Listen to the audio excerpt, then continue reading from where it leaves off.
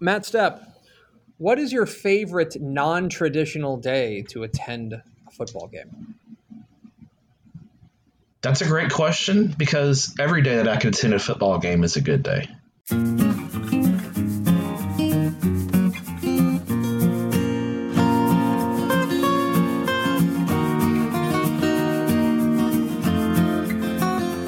Tep and Step, your premium Texas high school football podcast from your friends, your amigos, your internet warriors at Dave Campbell's Texas Football and TexasFootball.com. I am the Tep, Greg Tepper.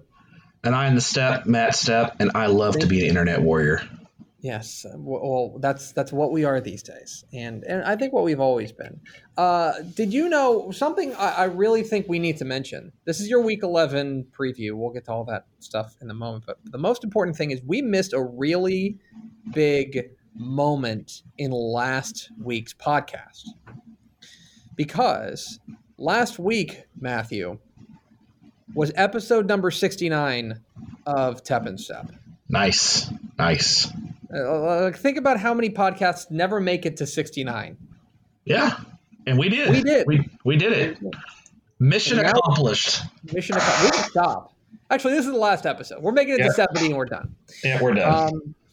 So it's week 11. It's the final week of the regular season for 4A and below.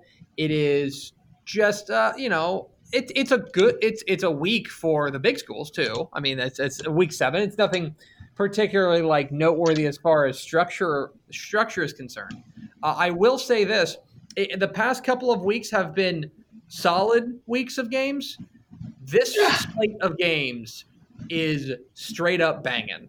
Yeah, this is a strong week. This is you don't have it. We won't have any trouble picking games to talk about this week because I'll be honest. The last couple of weeks we get to like the 4th or 5th pick and it's like, what do I want to talk about this game? I mean, it's just not that great. So this week, no issues at all. It's a great week.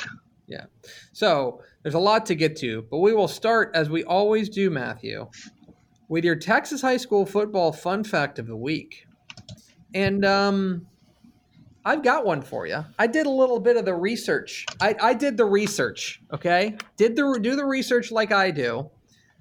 Matt Stepp, there are 3 UIL 11-man teams that are playing this week that with a win can clinch their first ever undefeated regular season. Ooh. I want you to name one of the 3. First ever undefeated regular season.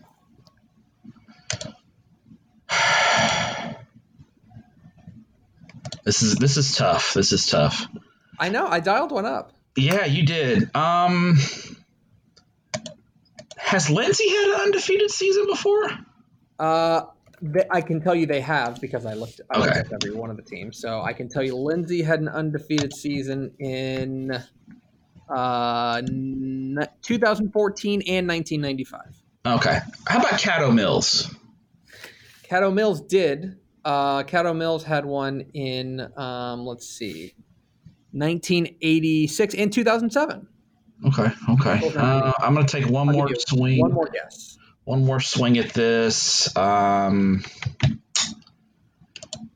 man. It's got to be somebody that's off the radar just a tad. Yeah, I would say that all 3 of these are a little bit off the radar. Huffman Hargrave? No. Not Huffman Hargrave. Huffman Hargrave. They may have been. Were they undefeated last year? They may have been undefeated last year. Yeah, they were undefeated last year. Yeah. All right. Well, screw me. All right. I'll tell you who it's not also. Lockney, big game this week against Hamlin. I would say they're considerable underdogs, but they're looking for their first undefeated regular season since 1996. Hawkins is looking for the first undefeated regular season since 1979. Hearn is looking for their first undefeated season since 1961. This one shocked me. Lampasas is looking for their first undefeated regular season since 1923.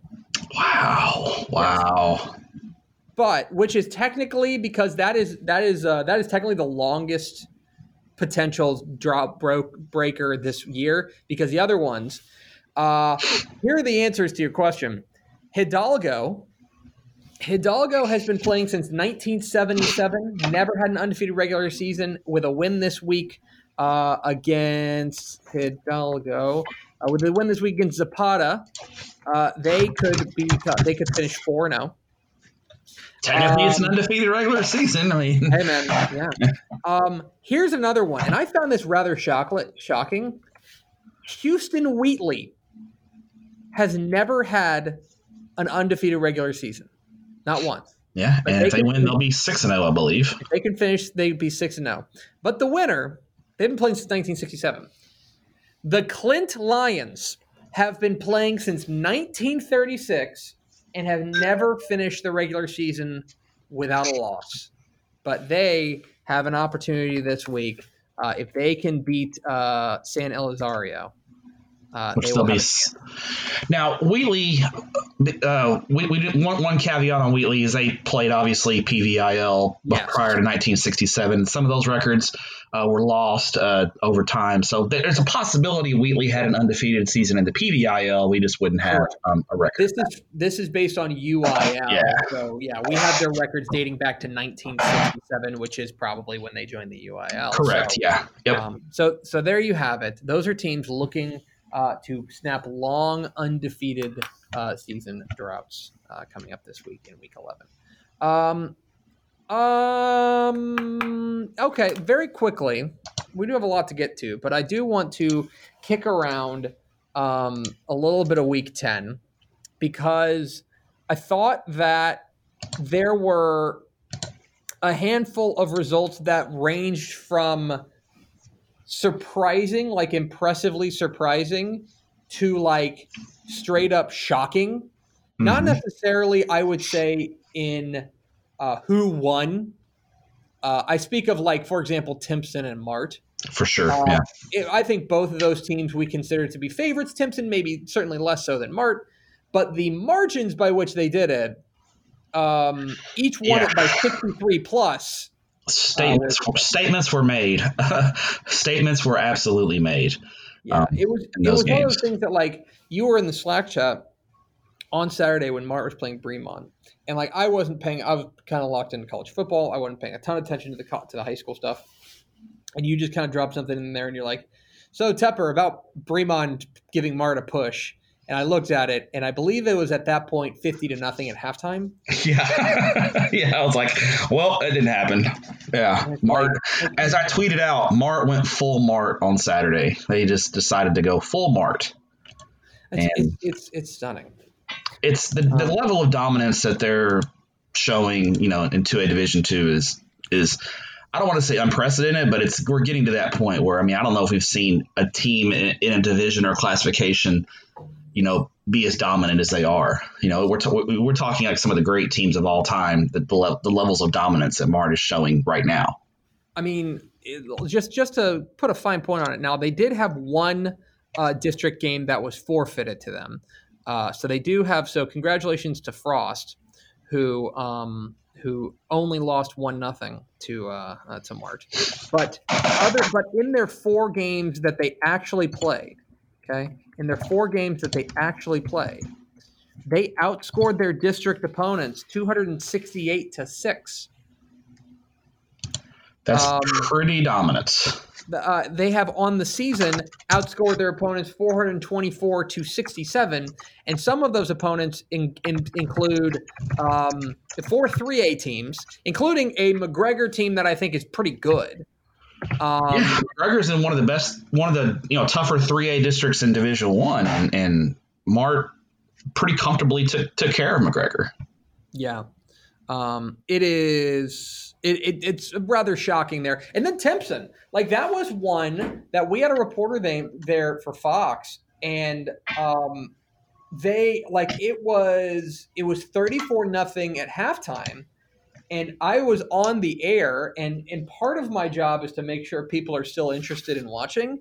But I kind of gave away the game when I told them, like, guys, I think it's over. Like Joaquin is not a team that's built to come back from big deficits. No, they're built to play from ahead. And let alone, like, okay, if they fall behind by 7 or they fall behind by 10, it's like, okay, that's within reach for them. But like when it was 34-0, I was like, I don't want to tell you this, that they have no shot, but like it would be really shocking if they were to come back and win. And sure enough, it was one-way traffic from there. And I mean, with all due respect to Normandy and with all due respect to Hawkins and with all due respect to, I would say, pretty much every other team in Region 3, like it's got to be Timpson's to lose, right? Yeah, I think it's pretty clear at this point. You know, going into the playoffs, I think Timpson has established themselves as the team to beat in Region 3. And with that level of dominance, I mean, we've kind of just in our heads just placed the Region 4 winner in the state title game in 2A Division 1 because Region 4, you know, Shiner, Mason, and Refugio have had such dominance over Region 3 in recent years. I think Timpson is showing that they're not going to be a pushover in the state semifinal round if they get there. I think whoever wins Region 4 is not going to have that automatic pass to the state finals that we've seen in the past. I think a potential if Timpson and Shiner played in a state semifinal, I'd be highly intrigued by that matchup and would probably find a way to make that game if I could. That's a really intriguing match. I think Timpson is showing that they have the ability to play with anyone in the state of Texas at the 2A Division 1 level. I think that's right, and that's something that I was really intrigued by. It's not necessarily that result, but like what that result means, like writ large, because it's like now, I mean, right now, let's put it this way. Our computer rankings have Timpson 4th. Actually, our human rankings have Timpson 4th as well. Yeah. 4th in the state. They would be the second highest ranked team in Region 3 is Normandy. And right now, head to head, the computer would install Timpson as a 16-point favorite. That's a pretty big gap. Yeah, that's a large gap. That's a big gap. Like you even compare that to like Post. We think Post is a big favorite to come out of Region 1, but they would be it looks like they would be 17-point favorites over San Saba. That just speaks to how dominant Post has been. Yeah. I mean, it's really intriguing and a lot can go on between now and then. And you gotta, Timpson is a team that, they don't necessarily have the pedigree to lean on as far as making sure that they are, as far as being a team that can get it done in the playoffs. We don't know that necessarily about them, but like, if past is precedent, then they're going to be certainly the team to be in Region 3. The other team that really impressed me on this past week, we talked about it on the show last week, was Huntsville. Yes. And Pickle was there. That was a good. Pickle was at that game. Pickle was there, and I don't think I'm in love with their offense. I think their offense is fine, although they were without their top receiver in that game. They're not going to win. Huntsville's not going to throw up 40 or 50 points on you. This is not how they're built. But, I mean, until somebody slows down that defensive line, they're going to be a big problem for a lot of different teams. Huntsville made 27-7 their way to a regional title. I mean, that may just be what they do this year. They're good luck scoring 20 points on Huntsville's defense. I mean, that defense right now is playing at such a high level. If you can't score on them, you're not going to – breaking news, you're not going to beat them. Yeah. I mean, it is. And by the way, that's I think, a very impressive A&M consolidated offense that they swallowed whole in the backfield, basically. And it's pretty shocking. Did I miss anything that caught your eye from week 10? No, I was actually going to talk about Huntsville. I think that was the other. I think maybe the Grandview Glenrose game. Yeah, like a good test, like a good push for both teams, and one of those games that I think obviously, look, I don't think Glenrose is happy to lose the game, but I think both coaches are coming away from that saying we got what we wanted, we got what we wanted from it. I think so. I think Glenrose, that was the measuring stick that we wanted to see from Glenrose. And I think even though they lose in a close game, I think we see that Glen Rose is a very solid team, and will be a team that has to be accounted for in Region 2 4A Division 2. Yeah, I agree. All right, let's close the book on Week 10, and let's move into the final week of the regular season for the small schools and the 7th week of the regular season for the big schools. We're into Week 11. It is going to be November, full-on November football. Time has changed, and it's last night when I was going to my game, it's pitch black at 6:00, and I'm mentally I'm like, am I running late? And I'm like, wait, no, it's only 6:00. Yeah, ridiculous. And so, if this is your first time listening to Tep and Stepp, welcome. We're about to do our game draft. Stepp and I go back and forth selecting games that we were most interested in this week. Any game this week, any game between, we're recording this Tuesday morning, so any game between Tuesday and Saturday is available for selection. Once it's picked, it's off the board, and then we will close it all out with our hipster game of the week. We did a coin flip before the show. Stepp won the coin flip for the second week in a row. Man, I'm rolling. In a very, very good week of games, you get the first pick. Yeah, so I'm going to go small school just because these small school games have a little bit more import, just with district titles potentially being on the line. And I am going to talk about your favorite team, Greg Tepper, the Armadillos from San Saba, as they will welcome the Cisco Big Dam Lobos to the graveyard for a district title game, and really a game that I think is going to establish who potentially could be the chief challenger to post into a Division I, Region 1. Because if you look at the playoff projections, this game not only has your district title implications, but the winner of this game would not see post until the 4th round of the playoffs, where the loser of this game is going to have to play post in the 3rd round of the playoffs potentially. So barring any upsets, that's basically how the bracket goes. So you really you want to get this win because you want to avoid that beast in post as long as you can. I think this is really for Cisco our first chance to see where the Lobos stand against an elite Division I team in 2A. Because Cisco, dropping down from Class 3A in realignment, played a non-district schedule entirely comprised of 3A opponents. And I believe all but one were 3A Division I opponents as well. So Cisco, that 6-3 record, you have to take it with a little bit of a grain of salt because their 3 losses, if memory serves, are to Jim Ned, Wall, and now I can't think of their third. I know 2 of the 3 were Jim Ned and Wall. So, let's see. I can pull it up. Their 3rd loss was to Comanche. That's their division, which is a really good 3A Division II team. Yeah. So, Jim Ned and Wall are top 10, top 15 teams in 3A Division I. So, clearly those aren't, you can excuse Cisco for losing those games. But now we get to see Cisco play against someone in their weight class, in their classification.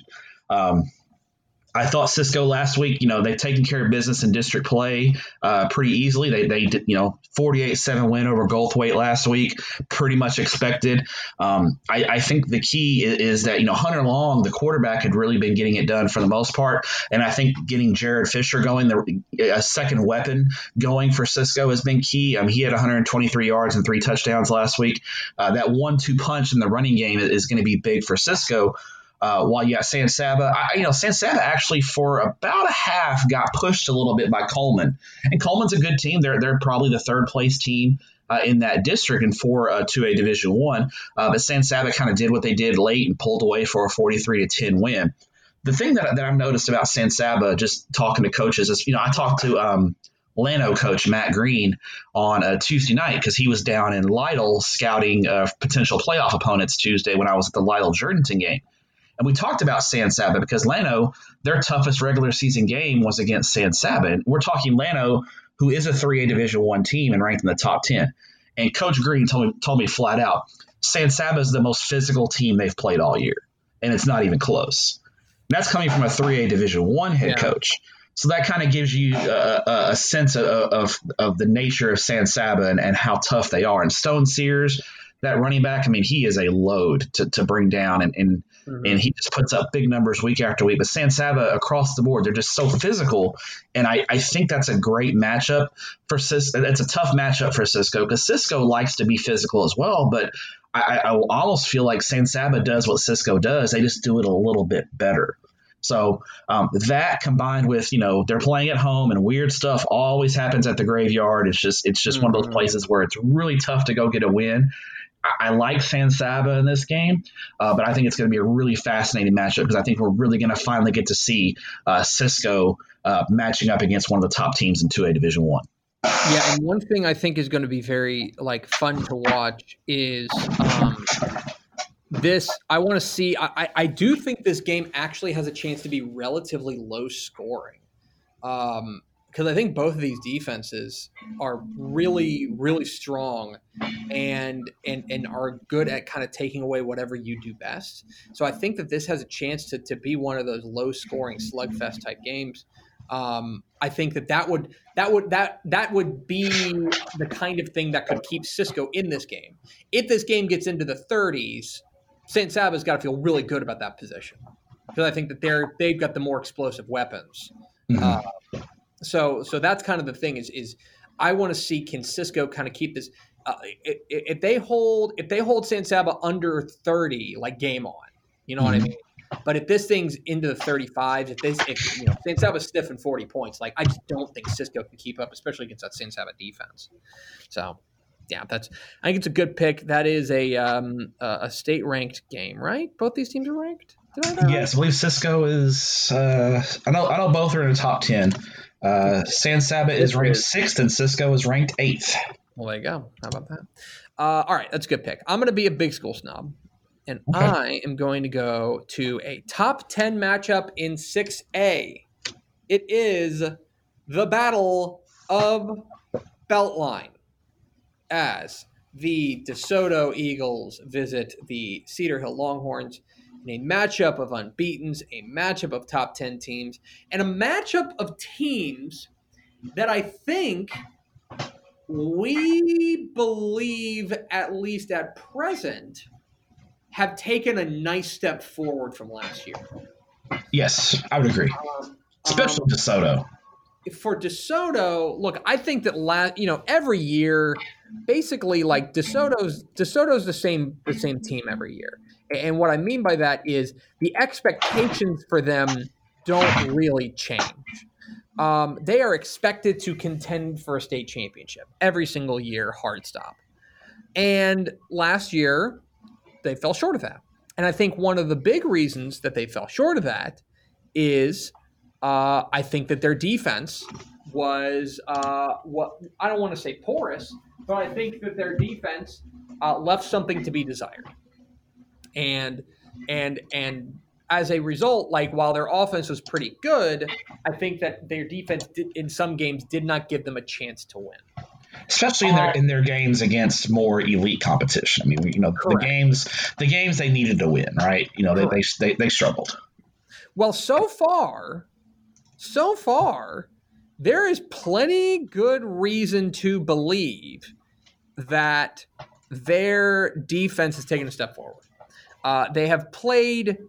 I would say that they have played two really solid teams. In Converse Judson and then Cedar Hill Trinity Christian. And their defense has been really solid against both of them. Yes. In fact, they shut out, what was it, the note? They shut out Judson for the first time since 2005?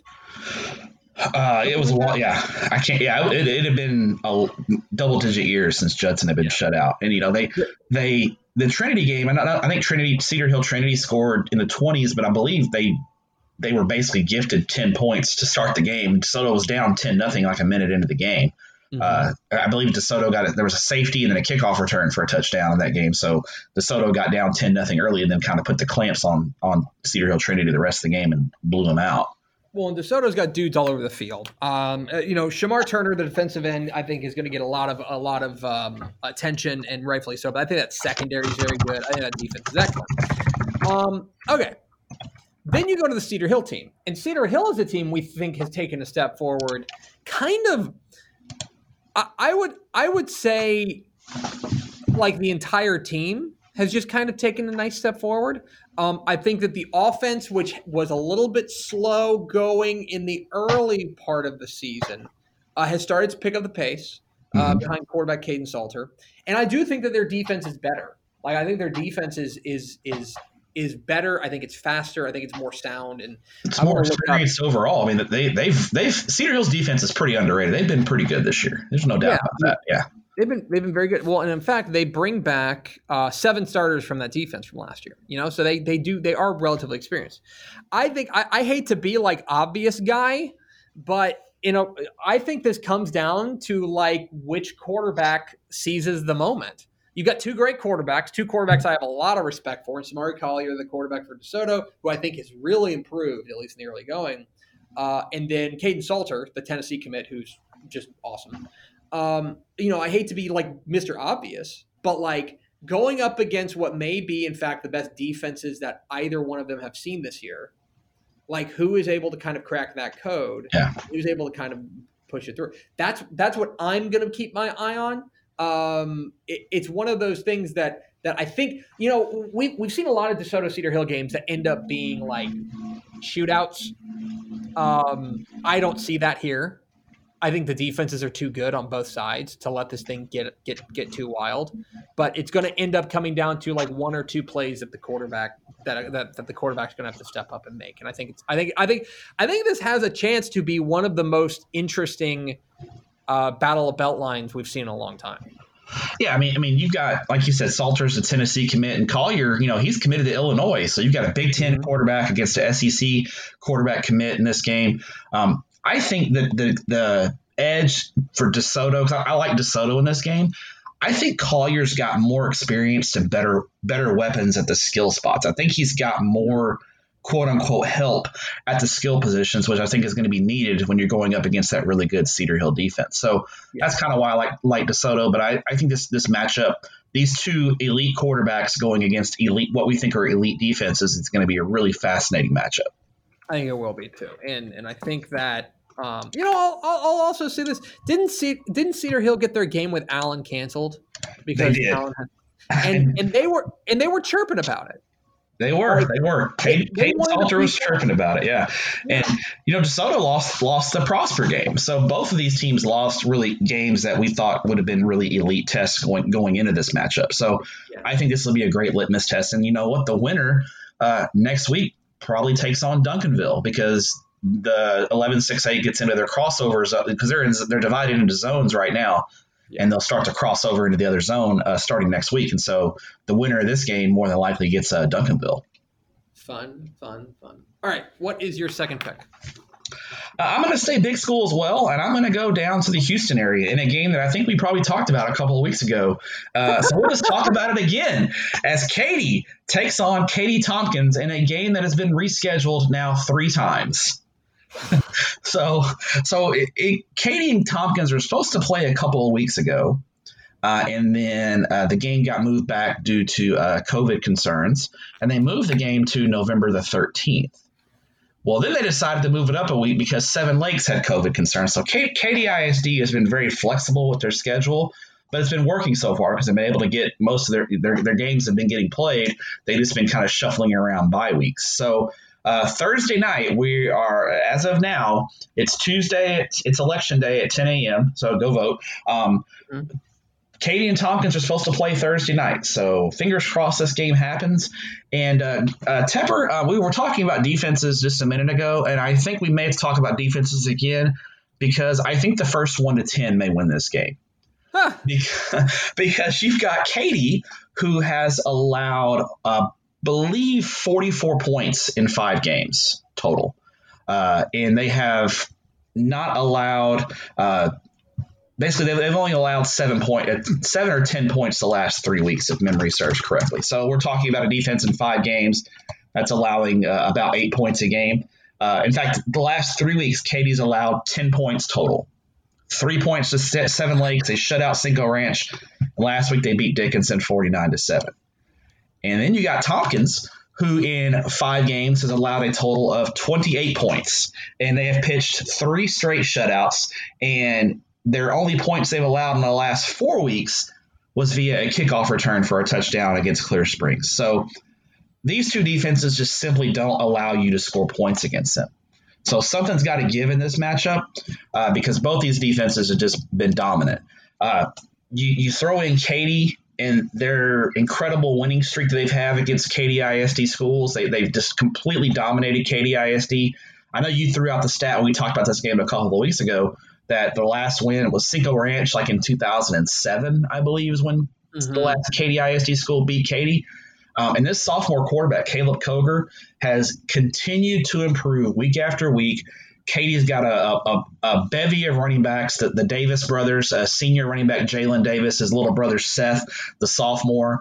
They've been able to rotate those guys in and keep fresh backs out there. It's just been Katy's kind of gone old school on us, and it's really effective because they're getting it done with solid defense, a running game, and an effective play action passing game. Then you look at Tompkins, and obviously the Alabama commit Jalen Milroe at quarterback. I think their offense is starting to kind of get going because the first 2 or 3 weeks, Tompkins' offense really kind of was stuck in neutral. They have a very young offensive line. They had to replace, I believe, all 5 starters on the offensive line, so I think it's taken them some time to get going. Now they've got good running backs. Sherman Smith and the Tulsa commit Marquise Shoulders, excellent running backs. I think the key for Tompkins to beat Katy in this game is they've got to find that number one receiver. They've got to find some receivers who can make plays and really stretch that Katy defense. Because if you're one-dimensional, you're not going to beat Katy. The way to beat Katy is you've got to be balanced. You can't just be one-dimensional because they're just too talented and too well coached to let a one-dimensional offense beat them. So I think Milroe in the Tompkins offense, if they want to win this game, they're going to have to push the ball vertically down the field and stretch out that Katy defense a little bit to hopefully open up running lanes for Smith and Shoulders. If you talk about Katy, having that mental edge over Katy ISD opponents, I don't think they have it as much in this game because I don't think Tompkins is going to be in awe of Katy. They played him close last year. It's not going to be something they're intimidated by. So I think you throw that out the window, but I like Katy because it's just tough to pick against them until proven otherwise. And I just don't know if Tompkins can push the ball vertically enough downfield to get enough points against Katy. Yeah, that's going to be the big question. The big question is, can they loosen up the defense and then let kind of the running game cook? Because if you let Katy pin their ears back, the game is over. We may as well not play anymore. That's how it's going to be. And so the onus is going to be on Jalen Milroe and that receiving core to take the top off the defense and make them think about it, make them respect it. Don't let them sink down into the box or sink up, and so you can't think and dunk your way down. I'm interested in this. I think that I was interested in it 3 weeks ago. I'm interested in it today. It'll be a lot of fun, and I think you're right. I think Katy Tompkins' defense has been one of the real surprises. Surprise may be the wrong word. The real impressive units this year. So we thought they'd be good. I don't know if we thought they'd be this good. Yeah, and one of their best players that we thought was going to be with him isn't with him. And I'm going to butcher his name, but the kid who transferred. Tunmis Odiebo or something. Yeah, and if someone would please send me the correct pronunciation of his name, I would like to make sure we get that right because I don't want to butcher the young man's name. But he's a great player. He's not even me. He was supposed to go to IMG, and then the pandemic happened, and I think he came back to Tompkins, but I think he basically opted out of the season this year. So just think how good this defense would be if they had him as well. So yeah. That's a good one. That's going down. When is it now?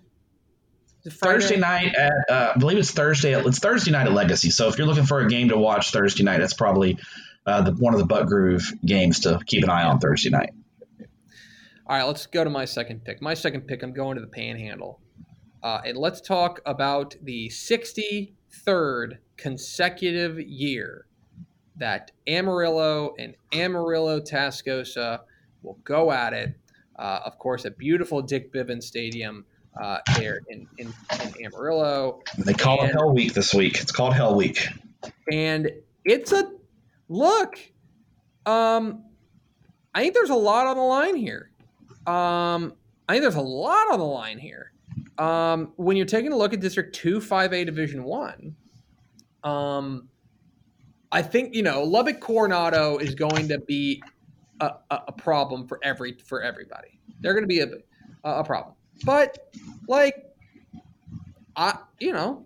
I don't think that Lubbock Coronado is so head and shoulders above either of these teams that you say, oh, well, then this is a fight for second place. I think both of these teams are good enough to beat Coronado if things break right. This is a really interesting stylistic clash. Of course, Tascosa runs the flex bone. The flex bone is no fun to defend. But they just kind of, Major Everhart's probably the best running back they have, but they spread the ball around to a bunch of different guys.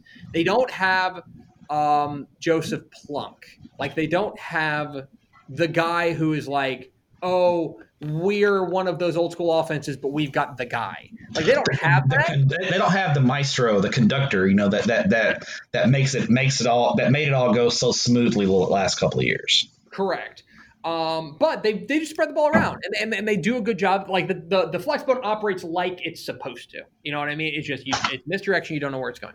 Going up against Amarillo, which I think the big question is who's going to play quarterback?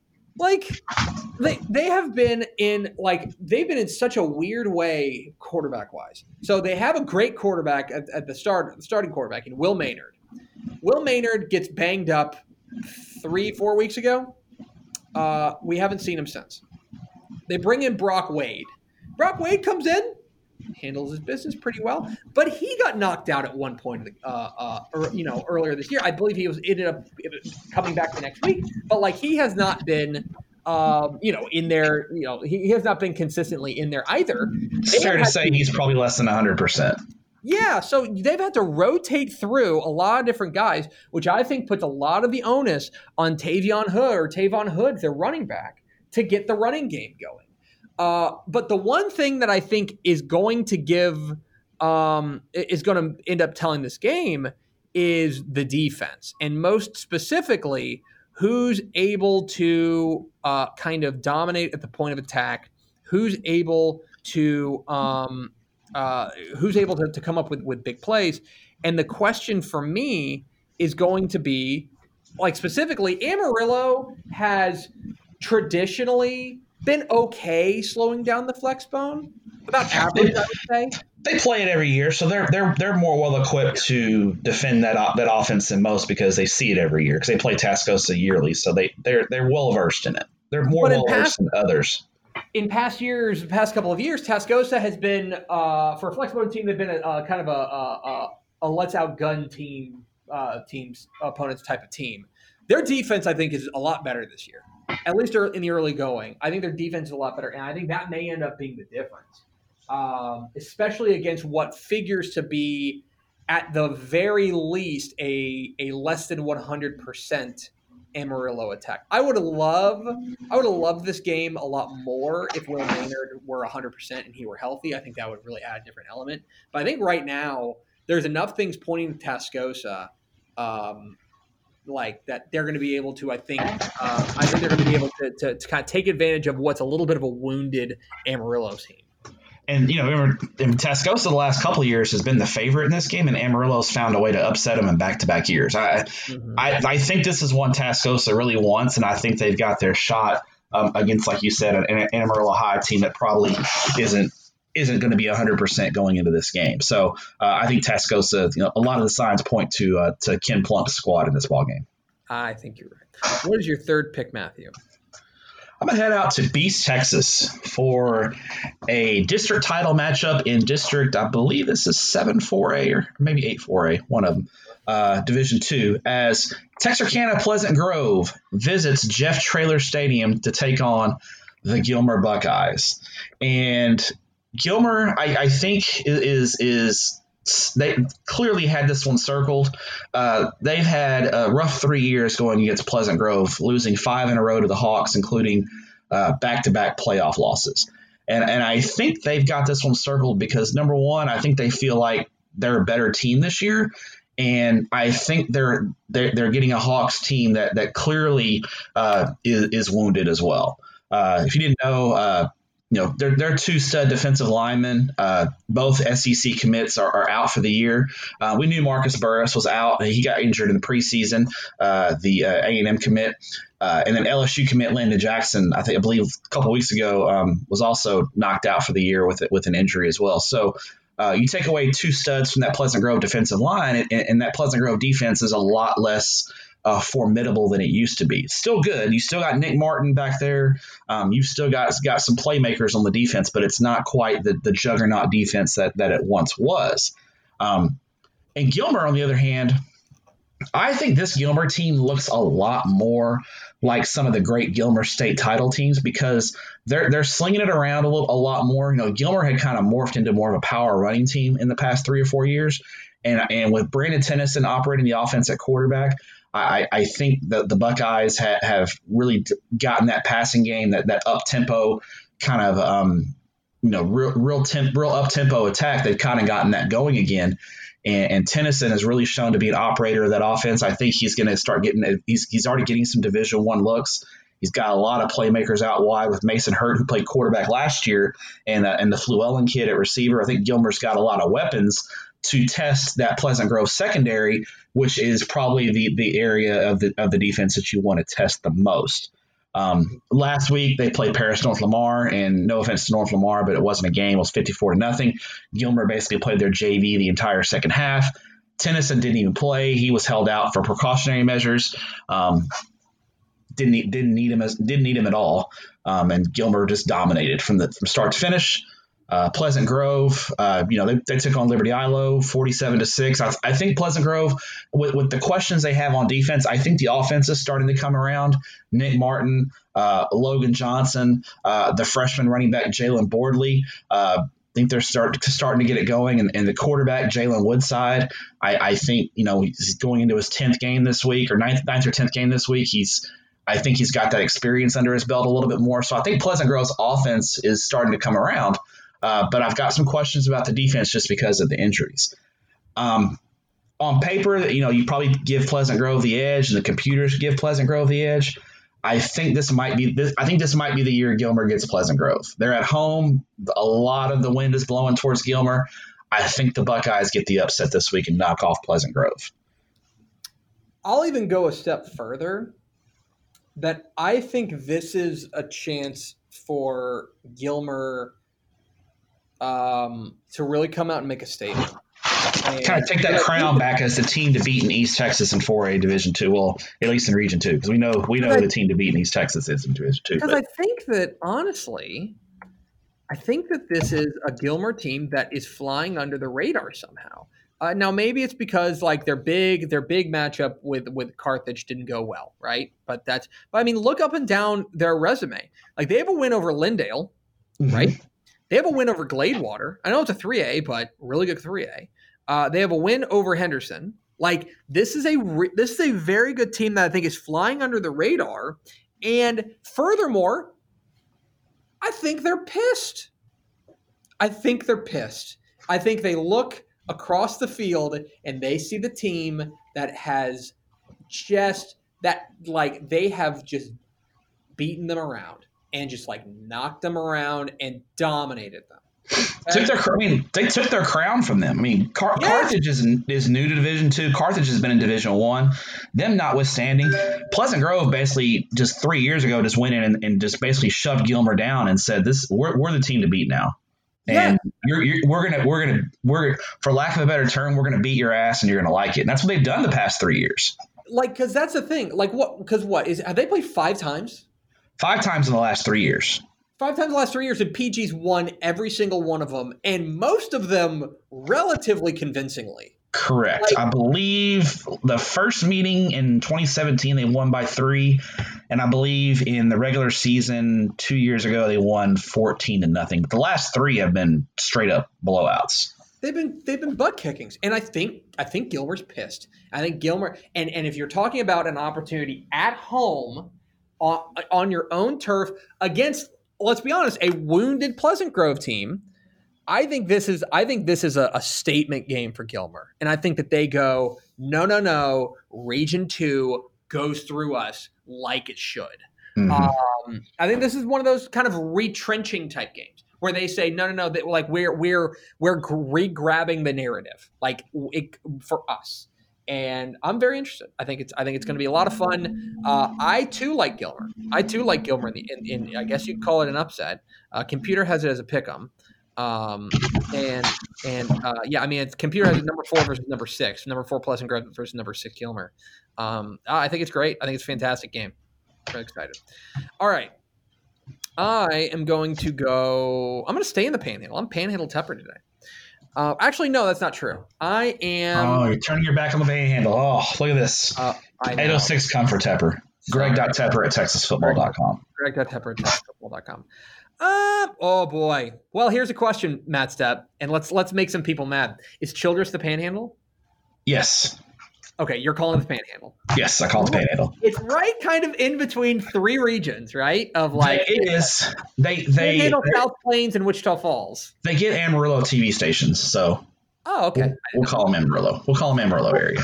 Well, let's go to Fair Park Stadium in Childress for a really fantastic matchup as the Childress Bobcats welcome in the number 1 Canadian Wildcats in 3A Division 2. And this kind of, and I'm certainly not predicting a similar fate, but I also think this falls under the category of what we were talking about last week with Martin Fremont, in the sense that it has been a long time since we have seen Canadian play anything approaching an interesting game. Yes, they've been pretty dang dominant. Let's just be honest. Because like the last time, because really the game that we were most excited about was back on October 2nd with Spearman, and still would like to see that. We're not going to. But Spearman ends up Spearman has the Rona and they can't play that game. They have to forfeit it. So now you're dealing with a Canadian team that the last time they played an interesting game was on September 11th when they played Bushland. That's the last time they played an interesting game. Since then, I don't know anything about this team from Kansas they played at the last minute. I don't, I'm sure they're nice people. But since then, are they? They're from Kansas. We know how you feel about Kansas, Greg. Since then, they beat Amarillo Highland Park by 75. They beat Dimmitt by 78. They beat Friona by 59. And then they beat Tulia by 70. They have not played an interesting game. Now, I think Childress is a decidedly interesting opponent. Absolutely. I think this is a Childress team that can test them, that can push them, if anything, because they're a team that I think can score. I think this is a Childress team that's got a number of weapons out there, including Colin Bishop, their quarterback. They've got this freshman running back, Darian Mathis, who's been a real star for them. But this is an offense that can score. That's not to say that the defense is any slouch either. But, that's going to be the big question is can they slow down? Can they slow down this offense, Joshua Colwell and company, I don't think they've played a competitive second quarter, let alone a fourth quarter. Yeah, and I don't think Josh Colwell's thrown an incomplete pass in 3 weeks. I mean, he's just been just putting up every time I look up on a Canadian game, it's 35-0 in the first quarter. I mean, it's just crazy. And so here is a measuring stick, right? First of all, I do think Childress has a puncher's chance in this game. If they can go out there and they can find a couple of stops and they can confuse and throw some looks at Josh Colwell that he hasn't seen in months, and come up with a couple of stops, I think that they've got a chance to move the ball. I think they got a chance to score. I also think that this is an important measuring stick for Canadian going into the playoffs. The team we have as the number 1 team in 2A Division or 3A Division 2, a team that's probably got all eyes on Gunner in another semifinal.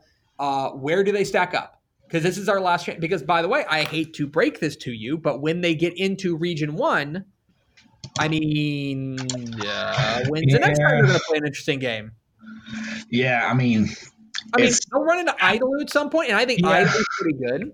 Idalou probably in the third round. They could end up seeing Spearman again and actually getting the play. Yeah, they actually get to play Spearman. Yeah, it might. Yeah, I think deep down Chris Ketting is hoping that Childress pushes them a little bit. Yeah. I think Canadian needs this. I think this is a game that I think the perfect scenario for Canadian would be that Childress pushes them and Canadian pulls away in the fourth quarter and has to play their starters into the fourth quarter and wins comfortably going away. And I think that may actually happen. I think Childress is good enough to play with Canadian and keep this game close for about three quarters. I just feel like Canadians is too good. They just execute at too high a level on the offensive side of the ball. I just don't know if Childress is going to be able to get enough stops. I think Canadian pulls away for I would say a 49-35, 49-28 kind of game. I think that's right. I think right now, like, my question is, can Childress slow down Canadian? I'm just not sure they can. So yeah, but I am interested in it, and especially like a road test. This is an important game for Canadian to just kind of recalibrate before they get to the playoffs. All right, what is your fourth pick, Matthew? I'll go a little off the board, Tepper, and head down and visit our friends in the Rio Grande Valley, as we've got one of the better rival. Oh, you're not picking the game I thought you were picking. No. That might be your hipster game. I don't want to steal that. Yeah. I'm going to go to the Snakeskin Classic as Sherryland and ISD rivals Sherryland and Pioneer hook up in a really big game in the District 16 5A West Zone in Division 2, because I think these two teams are two of the prime contenders in that zone, along with Mission Vets. And, you throw in the rivalry aspect. This is a big game down there in the Rio Grande Valley because Pioneer has really established themselves as one of the top teams in the valley. But Sherryland, they're sitting over here going, hey, we're not chopped liver over here. We're still Sherryland. And so I think this is a game where there's a little bit of testiness in this game. There's no doubt about it, but there's a lot of mutual respect as well. And I think we're going to learn a lot about both of these teams because we haven't really seen them a lot yet. Sherryland played 2 weeks ago against McAllen Rowe and won 34-24. Looked pretty impressive, but then they had their game last week canceled due to COVID concerns. Sherryland, on the other hand, is 2-0. They lost their game 3 weeks ago due to COVID, but they've played twice. They have a common opponent. They played Rowe in the season opener and beat Rowe 49-28. And then they opened up zone play last week with a easy 56-16 win. And Pioneer's offense, it starts and ends with Eddie Lee Marburger, the noted nephew of Ishmael Johnson, as Ishmael calls him his nephew. He is a DCTF favorite, and he puts up big-time numbers every week. And what amazes me the most about Marburger is I can't believe he's still committed to UTSA. I cannot believe that a bigger school hasn't come calling as of yet because he's special. I mean, we talked about Landry Gilpin a lot when he was at Mission Vets. Marburger and Gilpin was a great high school player, and he's playing Division III football at Southwestern University. But when you talk about Marburger, we're talking about a great high school player who's also a bona fide Division I quarterback. He can do it all. He's got the arm. He can run, and he's tough as well. We saw that last year in the playoffs against Bernie Champion. He's got incredible toughness, and he's got a lot of weapons. They're young.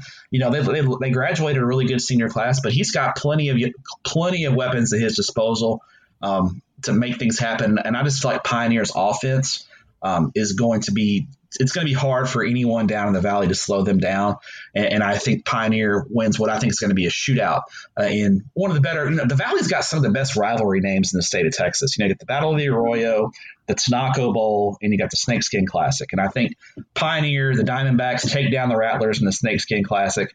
A shootout. I think first 1 to 50 wins this ball game. Yeah, I think this could be fun, and I'm very interested to see how Sherryland attacks Pioneers, like defense attacks Pioneers offense, because I'm just not sure how they're going to do it. Like they've got to mix it up because they're going up against the best player in the valley, and they've got to find a way to slow him down. You're not going to stop him. You're not going to stop Eddie Lee Marburger, but you can limit the damage that he does. And I think a big part of that is I think you got to make him dink and dunk his way down the field, because where Eddie Lee Marburger kills you is he will take a play that looks like it's like most quarterbacks would only turn into like a 4-yard gain, and he turns into a 40-yard gain. That's where he kills you. And so it's super important, I think, for how Sherlin attacks him defensively. I think it's going to be a lot of fun. All right. Let's see. I am going to go Friday night. Let's go to East Texas.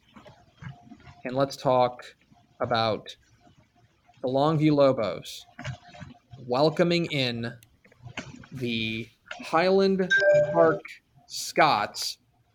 And okay, there's a lot to get into here. And I'm going to start here, okay? First of all, I do think that Longview has picked themselves up off the mat since the open. I think there was going to be a notion of, oh no, like here we go, like oh, Longview's down, they lost Haynes King, and look, I think if you talk with John King, and you don't have to pump a full truth serum, he'll just tell you the truth. I think he'll just tell you we just laid a turd in the opener, like we were just bad, and I think that I think he's right. I think they were bad. Now. I think they figured it out, and I think what's happened is they've gone back to basics. And they've gone back to what they do well, which is just out-muscling people.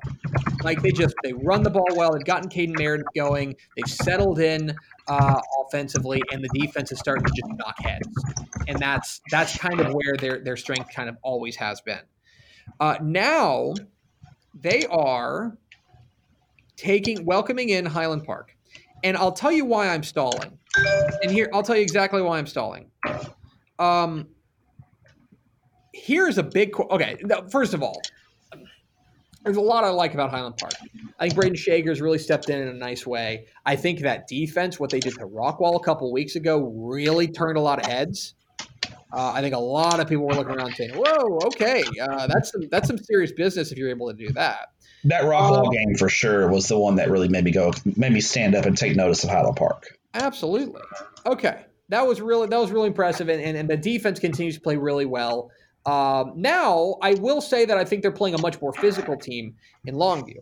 But never mind all that. Never mind all that. Matt Stepp, when's the last time Highland Park left the Metroplex? Oh, wow. Or the greater Metroplex. Because I'll tell you, they played College Station in Waco in 2018. That's what I was going to say. And so if you're talking about this is the longest road trip since, I've got to be honest. I'm rolling through their schedules, and I am now back to 2010, and there's nothing there. So now we're in 2009.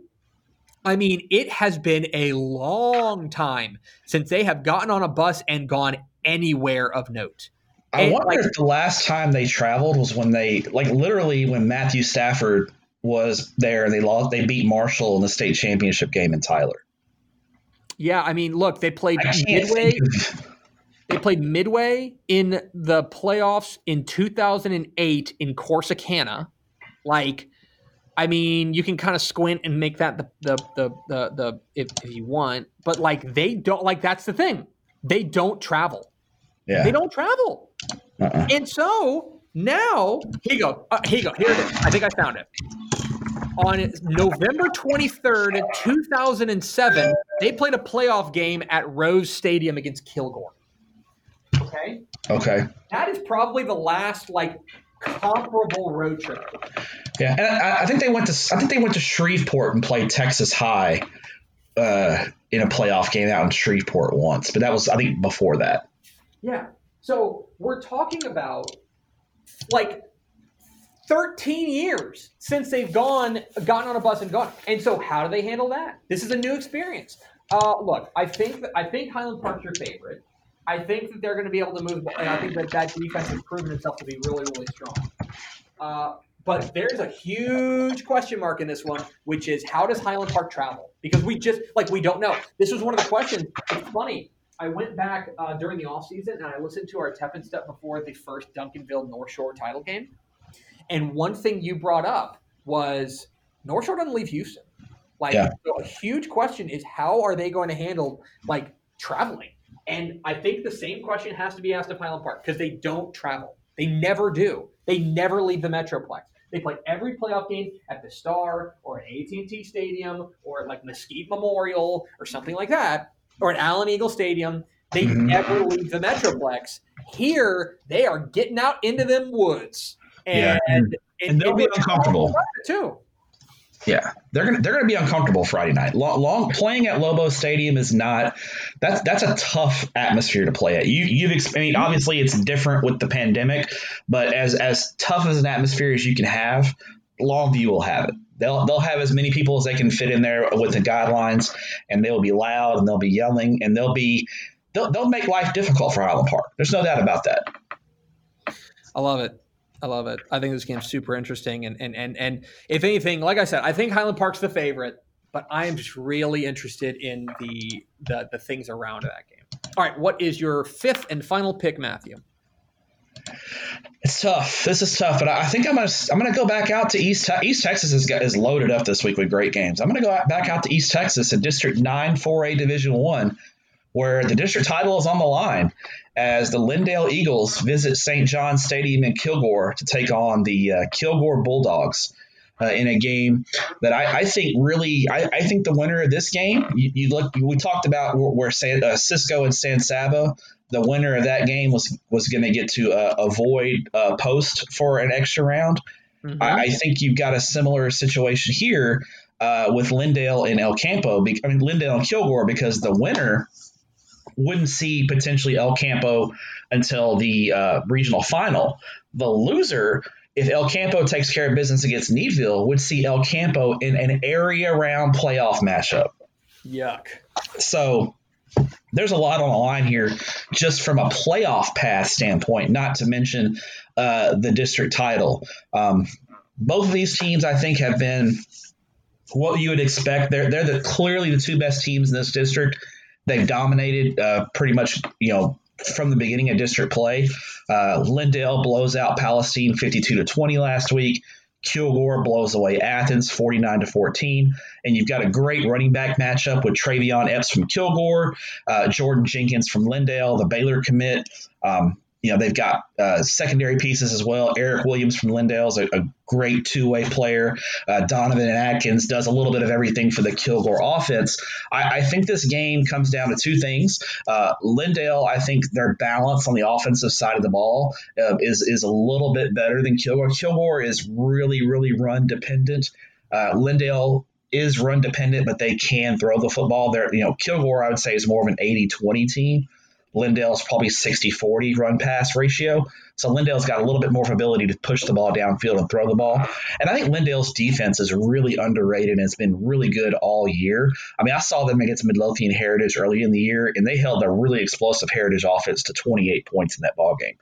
And that's a Lindale defense that is really, really underrated. And I think those two things are the edge in this game, and that's why I like the Lindale Eagles to win the district title and establish themselves. Remember, I picked Lindale to win the region in our preseason poll, so they're making me look pretty good so far. I think they're establishing themselves as one of the two contenders in Region 3 along with El Campo. Yeah, and I think that, one thing I've been impressed with Lindale is I do think their defense has grown up. I think there were some shaky times early. Admittedly, Gilmer, Van, Midlothian Heritage, Kaufman, tough non-district, but I think their defense has grown up in a big way. And here's a big grown-up challenge against a big boy, physical, punch you in the mouth Kilgore team. I think this is a really fantastic matchup, and I think that you're right. In a region that the toughest team might win, you know what I mean? All those teams are just rock solid, street fight type teams. This is an important game to kind of determine where you slot with all those teams. So that's a good one. All right. I am going to go Man, am I really going to do? Man, I guess I am, but I got to. Call me Panhandle Tepper. Let's go. Panhandle Tepper, because you're going to give me for my 5th pick, the 10th overall pick in the draft. You're going to give me a top 5 matchup in 2A Division 2? Just shows you how good this week is. This goes to show you. Let's go to Powell Field in Wellington as the Wellington Skyrockets welcome in the Wheeler Mustangs in a top 5 matchup. Wheeler, I think Wellington's about where we thought they were going to be. We thought they were going to be very good. I think that coming off of last year, we were like, we're cautiously optimistic about Wellington. And I think that they really set the tone early in their opener when they played New Deal, and they beat New Deal. That was a really impressive win. And then, by the way, probably a game nobody's talking about, but like they have a win over Jacksboro, like yes. a 3A team. It's a good 382 team. Yeah. So look, this is a Wellington team that is pretty serious. They're coming off of a bye week, but this is a Wellington team that we think is probably the favorite to win Region 1. And this is a team that I'm very intrigued to see how they are able to run the ball, because Mark Ramirez has been awesome. He's been incredible. But there's not much. But what else can you say about him? I mean, he gets it done on both sides of the ball, but his ability on the offensive side of the ball and that Wellington offensive line, they're really tough to slow down. I mean, he rolls out of bed and has 250 yards. I mean, he's been unbelievable for them. And of course, like the strength of that Wellington team is always up front, and they're very good up front. Going up against a Wheeler team that I do think you could probably put into the category of like a little bit of a surprise. And I think that what they've done is that they're tough to score on. Like they are a team that their offense feeds their defense. They run the ball really well with David Ranskin. They're able to run the ball a little bit with Heston Marshall. He can throw a bit as well.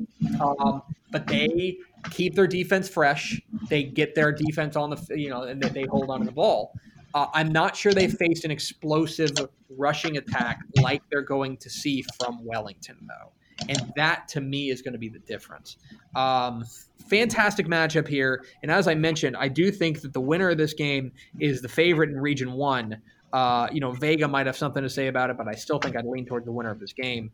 I think this has a chance to be really fun. And the computer really likes Wellington.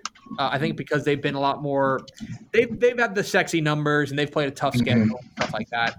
But, like, if Wellington goes out there and they hammer Wheeler, then I wonder if I would be really comfortable naming at the very least 3 of the 4 regional winners in 2A Division 2. Like right now, like Wellington in Region 1, Hamlin in 2, Martin in 3. Martin 3.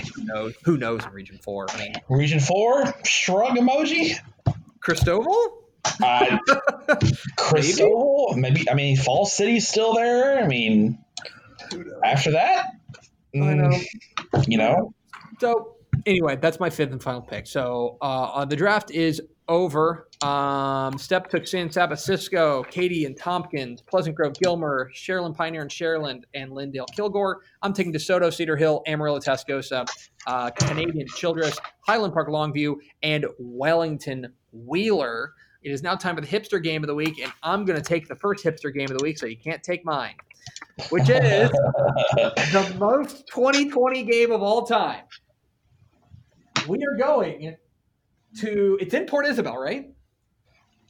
I think so. I think it's in PI. Okay. We're going to Port Isabel, and it's not as – it's at Port Isabel. It's not as wild ass as we thought it was going to be, but it's certainly pretty wild ass, where the 1-0 Raymondville Bearcats will visit the 0-1 Port Isabel Tarpons for a playoff spot. Let's get it. Let's do it. So Port Isabel was able to pick up a game. We thought that they were going to go in and they were going to have a 1-game season for a minute, but they were able to pick up a game against PSJA Southwest, a 5A team, and they hung tough, but ended up losing. 35-28. So they're 0-1. They are now taking on Raymondville, who played Victoria West back on October 9th. Yes. And since then, it's been before then, and since then, it has been crickets. They've had a couple of games canceled. They were supposed to play Hidalgo and Mission Vets, and they had both the games canceled due to they were in 2. I think they're out of quarantine now, and they could have played a game last week if they wanted, but I think they just decided to take the week off and get ready for Port Isabel because really their season comes down to this game. You know, they beat Port Isabel, they're in the playoffs as the 3rd seed. If they lose, the season's over.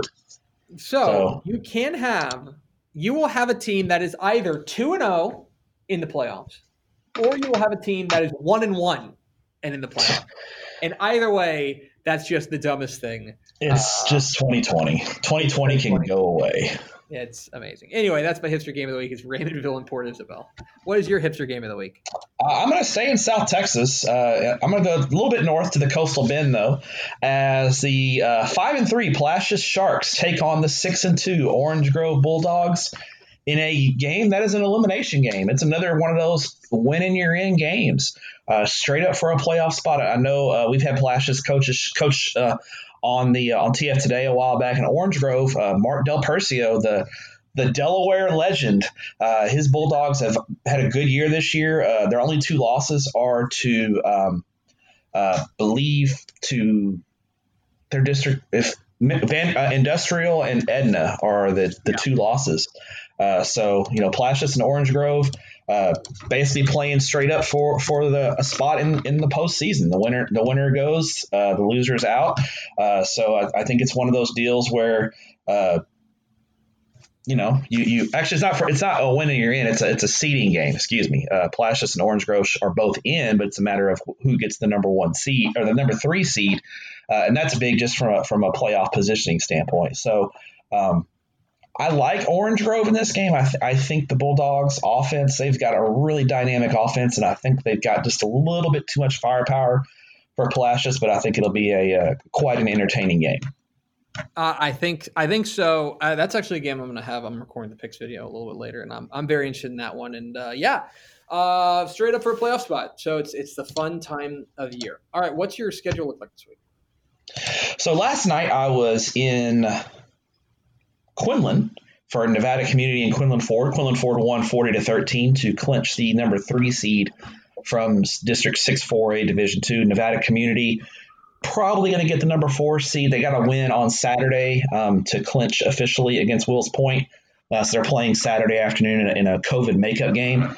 That game was supposed to be played a few weeks ago, but COVID pushed it back. So they're going to play Saturday afternoon.